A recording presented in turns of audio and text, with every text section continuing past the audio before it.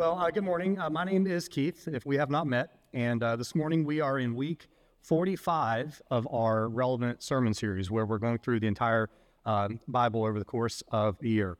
And this morning we're going to be in the book of Hebrews. And so the theme of the relevant series right now, the part of the series we're in, is we're looking at the various letters in the New Testament. And the way we've broken this down is we have picked one letter based per author of the letters in the New Testament.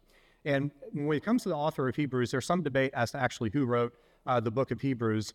Traditionally, it was thought to be Paul, but I think now, and for a long time, there's been a debate as to whether Paul was the author of Hebrews. And there's a couple reasons for that, as to why people think it was not Paul, but one of Paul's associates. And some of the reasons for that are, one, the style of the book. It reads differently than some of Paul's other letters. And especially if you look at when you look at it in the original language, it's a little more eloquent than maybe how Paul wrote. The second reason is that Paul usually introduces himself when he writes a letter. This time, their author is not self-identified.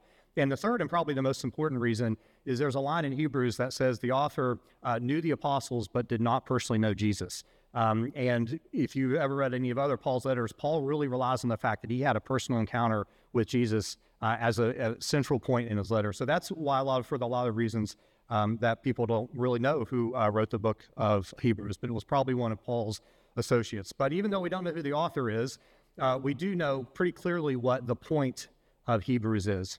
And the point of Hebrews is it answers the age-old question of what does Moses do when he wants a cup of coffee? Hebrews it. I had to do this. That's like the worst church joke there is, but I had to figure out a way to slip it in.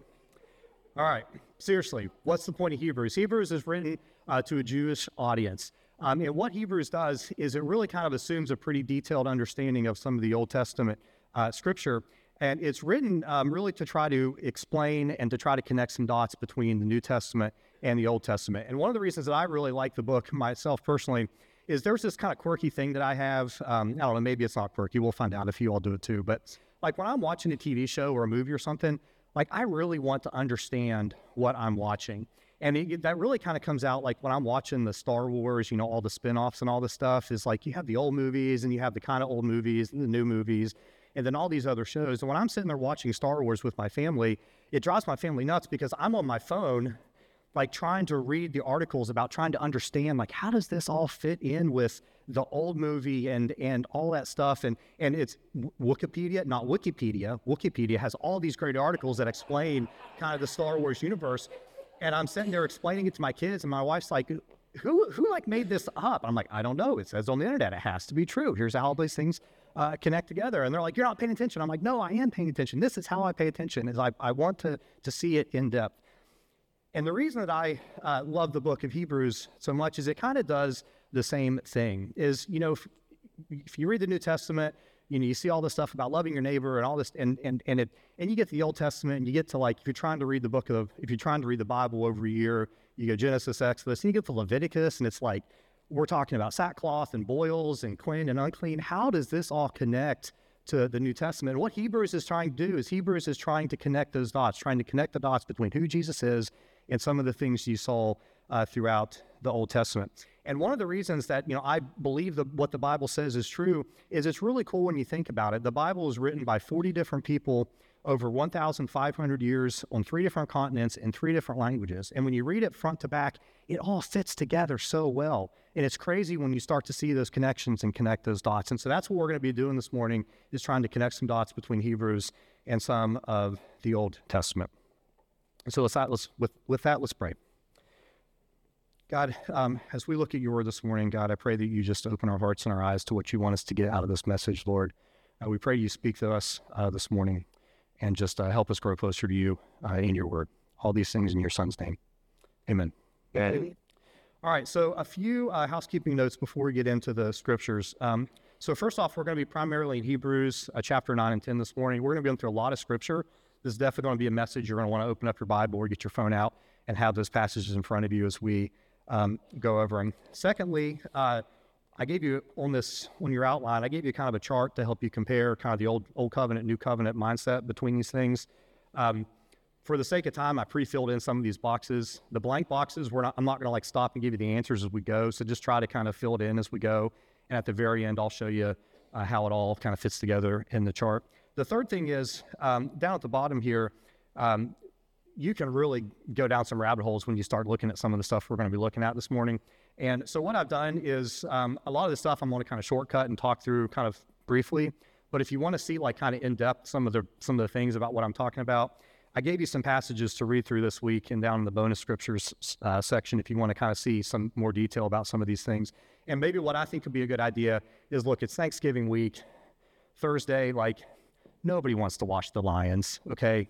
And only crazy people watch the Cowboys, okay? So you're going to have all afternoon where there's nothing to do. So pull this out and just maybe spend some time going through these passages. I think it'll kind of open up some of the things we're talking about this morning. Okay. Oh, and the other thing too. So I have this nice brown small Bible that I like to teach from because it's small, and I left it in my office. And so this morning, I actually found one that was very similar back in the library. So I'm going to be using this morning. One difference. Okay. We're just going to roll with it. All right. It's exactly the same inside despite what's on the cover. I will say, though, if this is your Bible and you've lost it, this is nice. You ought to come get it after the second service, after I use it then too. Okay. Hebrews chapter 9, verse 1. Now, the first covenant had regulations for worship and also an earthly sanctuary. And so we see the first covenant here. We're talking about the Mosaic covenant that God gave after they led the people out of Egypt in slavery and God gave the law. That's the Mosaic covenant. That's the first covenant we're talking about here. Verse 2, a tabernacle was set up. In its first ring were the lampstand and the table with its consecrated bread. This was called the holy place. Behind the second curtain was a ring called the most holy place, which had the golden altar of incense and the gold-covered ark of the covenant. This ark contained the gold jar of manna, Aaron's staff that had budded, and the stone tablets of the covenant. Above the ark were the cherubim of glory overshadowing the atonement covenant. But we cannot discuss these things in detail now. Well, lucky we can discuss some of these things in detail now. And so the tabernacle was the place that God, the place where the Israelites built so that God could dwell with his people. In Exodus chapter 25, God gave Moses the 10 Commandments, and he tells Moses, then have them make a sanctuary for me, and I will dwell among them. Make this tabernacle and all of its furnishings exactly like the pattern I will show you. And so the tabernacle was the place that God could dwell with his people, and he gave the Israelites exacting instructions on how to build this thing. It had very specific dimensions. It had instructions regarding what materials to use. It had assembly steps to talk about the precise assembly. I have a picture here just so you can kind of see kind of what the tabernacle looks like in a diagram. And then the bottom right corner, in Israel, they've actually built a replica of it, so you can kind of see what it would look like today. So first on the outside, there was this courtyard area. And then on the inside, there was a tent called the Tent of Meeting. And the first room of the tabernacle was called the Holy Place. The Holy Place was where the priests went in. Only the priests could go in there. And that's where the priests went in and they made their daily sacrifices. That's where the priests did their work. But past the Holy Place was the most important part of the tabernacle. It was called the Most Holy Place. That room had the Ark of the Covenant, and it was separated by a thick curtain called the veil. Now in Exodus 39:42, it says that the Israelites completed all the work exactly like God had wanted, and that God, the glory of God, filled the tabernacle. So under the Old Covenant, the most holy place was where God dwelled. We contrast that today when we learn in John 1, it says the word dwells among us. But back then, God dwelled in the most holy place in the tabernacle. And so what does that mean for the Israelites? Well, you remember Moses at one point tells God, God, show me your glory. I want to see your glory. And what does God tell him? You can't see my glory. Nobody can see my face and live. I'll show you my backside, but you cannot see my glory because nobody can see my face and live. And in Leviticus 16:2, God tells Moses, he says, tell Aaron, your brother, not to come at any time into the holy place inside the veil, before the mercy seat that is on the ark, so that he may not die. For I will appear in the cloud over the mercy seat. And so the point here is the most holy place is totally off limits.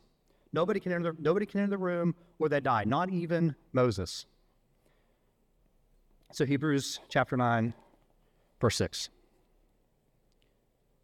When everything had been arranged like this, the priests entered regularly into the outer room to carry on their ministry. But only the high priest entered the inner room, and that only once a year, and never without blood, which he offered for himself and the sins of the people and had committed in ignorance. And so we see this one very, very, very limited exception to the rule, is one day a year, one person, the chief priest, could enter the most holy place only for the reason to offer a blood offering to atone for the sins of Israel. That was called the Day of Atonement. And in Leviticus 16, we get a really detailed description of the festivities on that day, on the Day of Atonement. And so first, the chief priest, and only the chief priest, would bathe himself, and he would put on a very specific set of clothes in a very specific method. Then he would take a bull and 2 goats. He sacrifices the bull for his own sins. Then he draws lots for the 2 goats. The goat that drew the short lot was sacrificed. Then he put 2 handfuls of finely ground incense on the fire so the smoke, quote, would conceal the atonement cover above the tablets of the covenant law so that he would not die. He then sprinkles some of the bull's blood on the altar for himself and sprinkles the goat's blood on the altar 7 times for the sins of Israel. And this is my favorite part. They would take the live goat, and the chief priest would place his hands on the head of the live goat and confess all the sins of Israel onto the head of this goat, and then they would send that goat out into the wilderness to live, which is, by the way, where we get the phrase today, the scapegoat, okay? And so the chief priest comes back out, sacrifices a ram, takes another bath, changes more, back into regular clothes. Like, it is a detailed, exact process. And I mean, like, if you had to go through it, I mean, I pretty much just read for you what's in there. And like, I'm sure I messed some of it up because it's so precise and exact about the instructions that they were supposed to do. This task was a huge undertaking. It's not in scripture, but Jewish tradition says that when the chief priest would enter behind the veil curtain on the Day of Atonement, that he would tie a rope around his ankle so that if he messed up any step of that and died, nobody can go in there and get him. They got to pull him out by the rope. It also says the chief priest would actually go into solitude the week before because they were afraid that they would accidentally touch something or do something that would defile themselves. And they would stay up all night the night before praying to try to make sure their heart was clean before they went behind the veil into the most holy place. So I want to pretend for a second that this is the system that still defined our relationship with God, okay? So we sin. We watch the chief priest go into the tabernacle. He's in there for a while. You know what he's doing. You can't see it, but he's in there. He comes back out and says, your sins are forgiven. But then let's further pretend under that system that you come face to face with God. What is going to be your reaction? I'd be terrified. I would look at all the stuff the chief priest had to do to even go into God's presence and not die, knowing that I'm not the chief priest, I'm not even a priest, I'm not a Levite, I'm certainly not clean, and I certainly didn't follow all his instructions. My reaction is I would be terrified for that. I'd be saying, is it even safe? And there's a reason for that. You think about when Adam and Eve, when they committed the first sin, what does it say they did whenever God came back into the garden to look for them? So they hid. They hid because of the guilt, the shame, the regret. It goes by a lot of different names, but the consequence of our sin is that it drives us away from God. And it's interesting being a parent. I see this play out. It's like sometimes my kids will do something wrong, and I go to discipline them, yell at them, let's be honest, okay? And like when I go in there, sometimes they go hide from me, right? Sometimes, right? And it's like in that moment, like I love my kids unconditionally. There's nothing that they're going to do that's going to make me love them any more or any less. I want what's best for them, right? Sometimes that means you have to discipline them, but I want what is best for them. They don't need to hide from me, right? It's not that, but we see that. And it's the same way that we are with God. And so with that in mind, let's see what the author's take of this is in verse 8, starting in verse 8. The Holy Spirit was showing by this that the way into the most holy place had not yet been disclosed as long as the first tabernacle was still functioning. This is an illustration up for the present time, indicating that the gifts and sacrifices being offered were not able to clear the conscience of the worshiper. They are only a matter of food and drink and various ceremonial washings, external regulations applying until the time of the new order. But when Christ came as the high priest of the good things that are now already here, he went through the greater and more perfect tabernacle that is not made with human hands, that is to say, is not part of the creation. He did not enter by the means of the blood of goats and calves, but he entered the most holy place once for all by his own blood, thus obtaining eternal redemption. The blood of goats and bulls and the ashes of the heifer sprinkled on those who are ceremonial unclean sanctify them so that they were outwardly clean. How much more then will the blood of Christ, who through the eternal Spirit offered himself as unblemished to God, cleanse our consciences from the acts that lead to death, so that we may serve the living God? There's something fascinating in these passages to me, is that there's no question that the sacrifices for sins atoned for the sins of Israel, right? That was the deal. That was the old covenant deal. God says, you offer these sacrifices, your sins are forgiven. So it addresses the problem of God's perspective of the sinner. But what it cannot address and what it did not address was the perspective of the sinner's perspective of God. It says they're not able, in verse 9, it says they were not able to clear the conscience of the worshiper. However, this new sacrifice that was offered once and for all, this is the sacrifice that has the power to clear our consciences from the acts that lead to death. And why does conscience matter? Because sometimes the last act of forgiveness that needs to happen is we need to forgive ourselves. We hold on to that shame and guilt, and that separates us from God. So chapter 10, verse 1.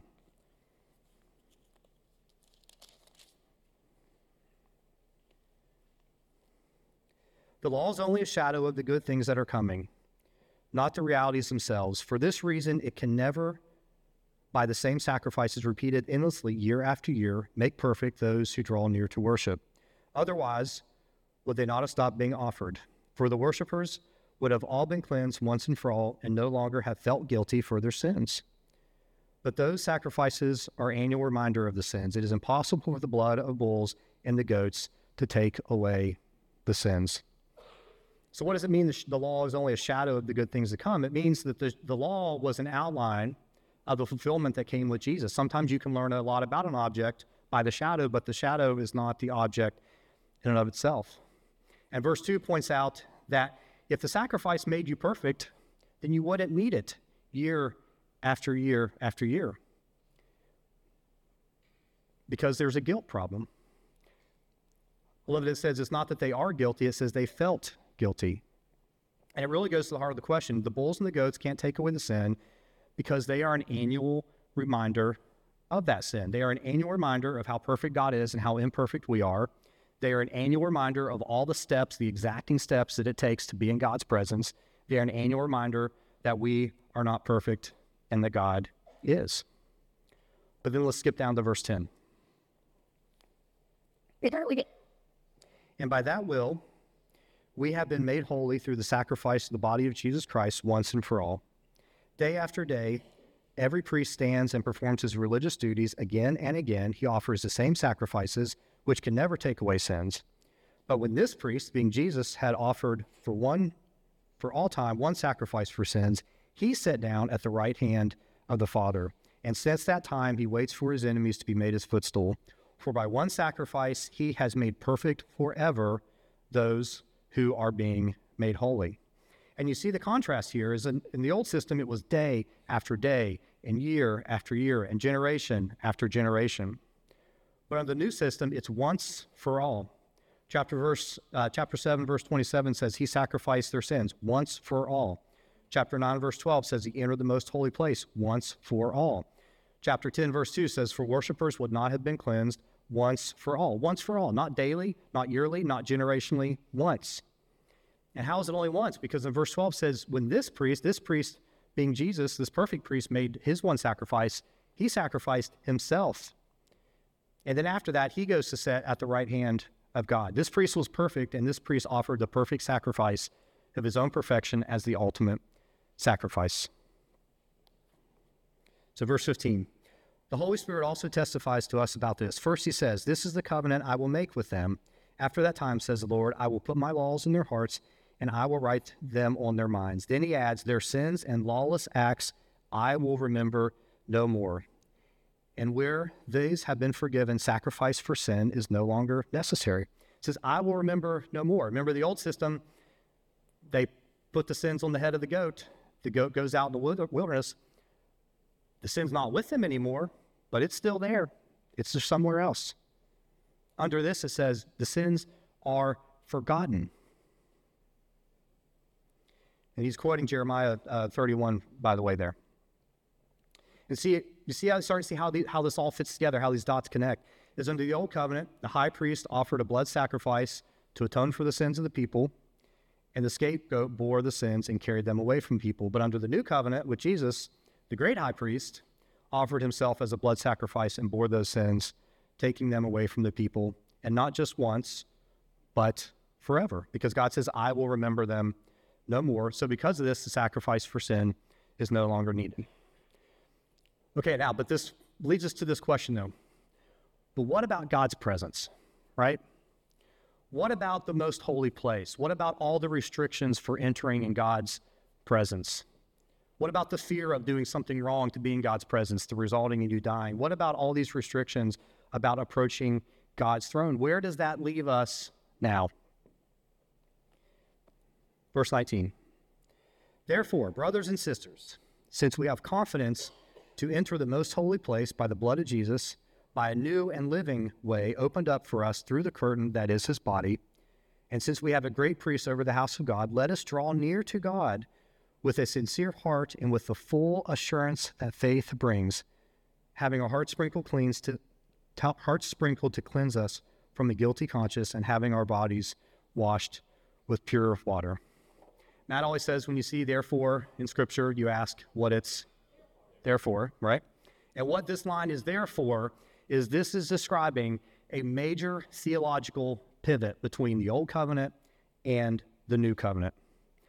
Is now because of what Jesus did, we have confidence that we can enter the most high place because of the blood of Jesus. You and I, we're not Jewish, we're not Levites, we're not priests, we're not chief priests. We didn't go through a whole bunch of rituals, but yet you and I can be in God's presence without fear because of the blood of Jesus, because he opened a new way through the curtain. If you remember the Easter story, after Jesus died on the cross, it says the veil in the temple was torn from top to bottom. That barrier literally isn't there anymore. It is gone.